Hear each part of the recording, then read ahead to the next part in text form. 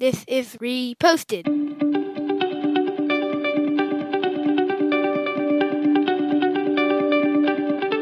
Every morning, Larry and I dig into a quote or idea that has caught our eye. Our hope is that our chat inspires you to never stop thinking and possibly challenges you in a new way.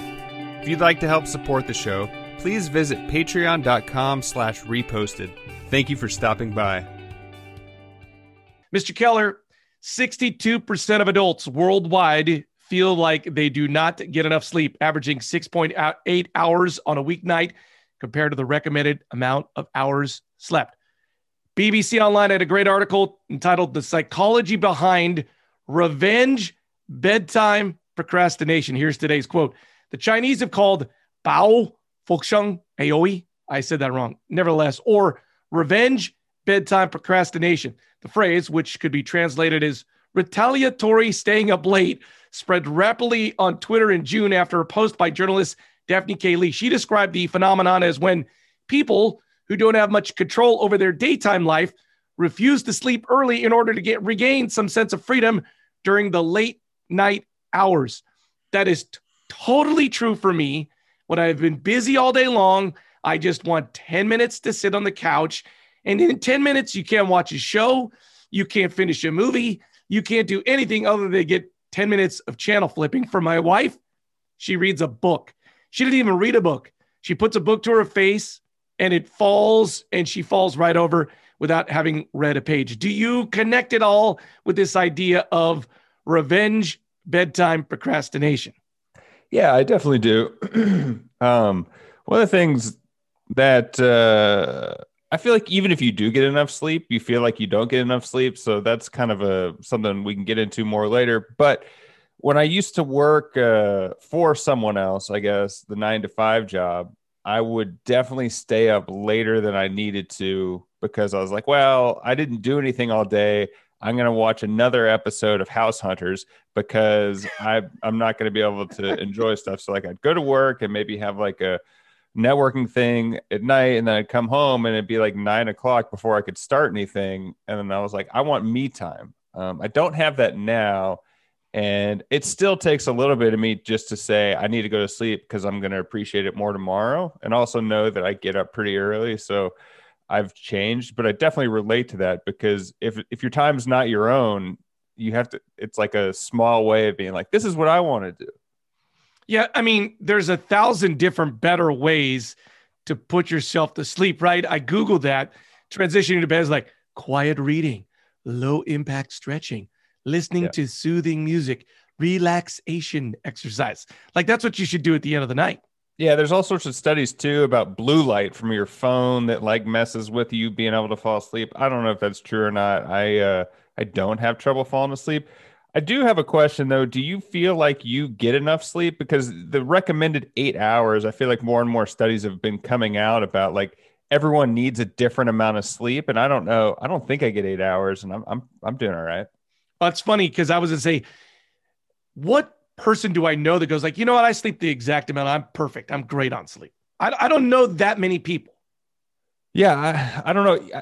I find that when I get more sleep than I normally do, I still feel a little bit groggy. So I'm not sure what you really even need. And also different people, I think you and I are both able to take naps. Nicole is not able to take a nap. So there's different ways. Like if I don't get enough sleep, I'll take a 10-minute nap and I'll be fine.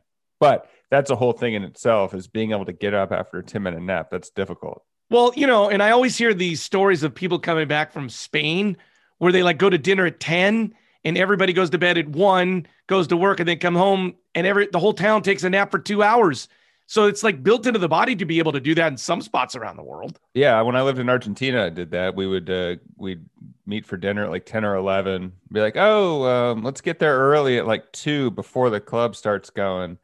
And so, yeah, that's a whole different thing. You know, for me though, at the end of the night kind of thing, and I'm assuming some people connect with this, for the first time all day long, my house is quiet. Nobody's talking to me.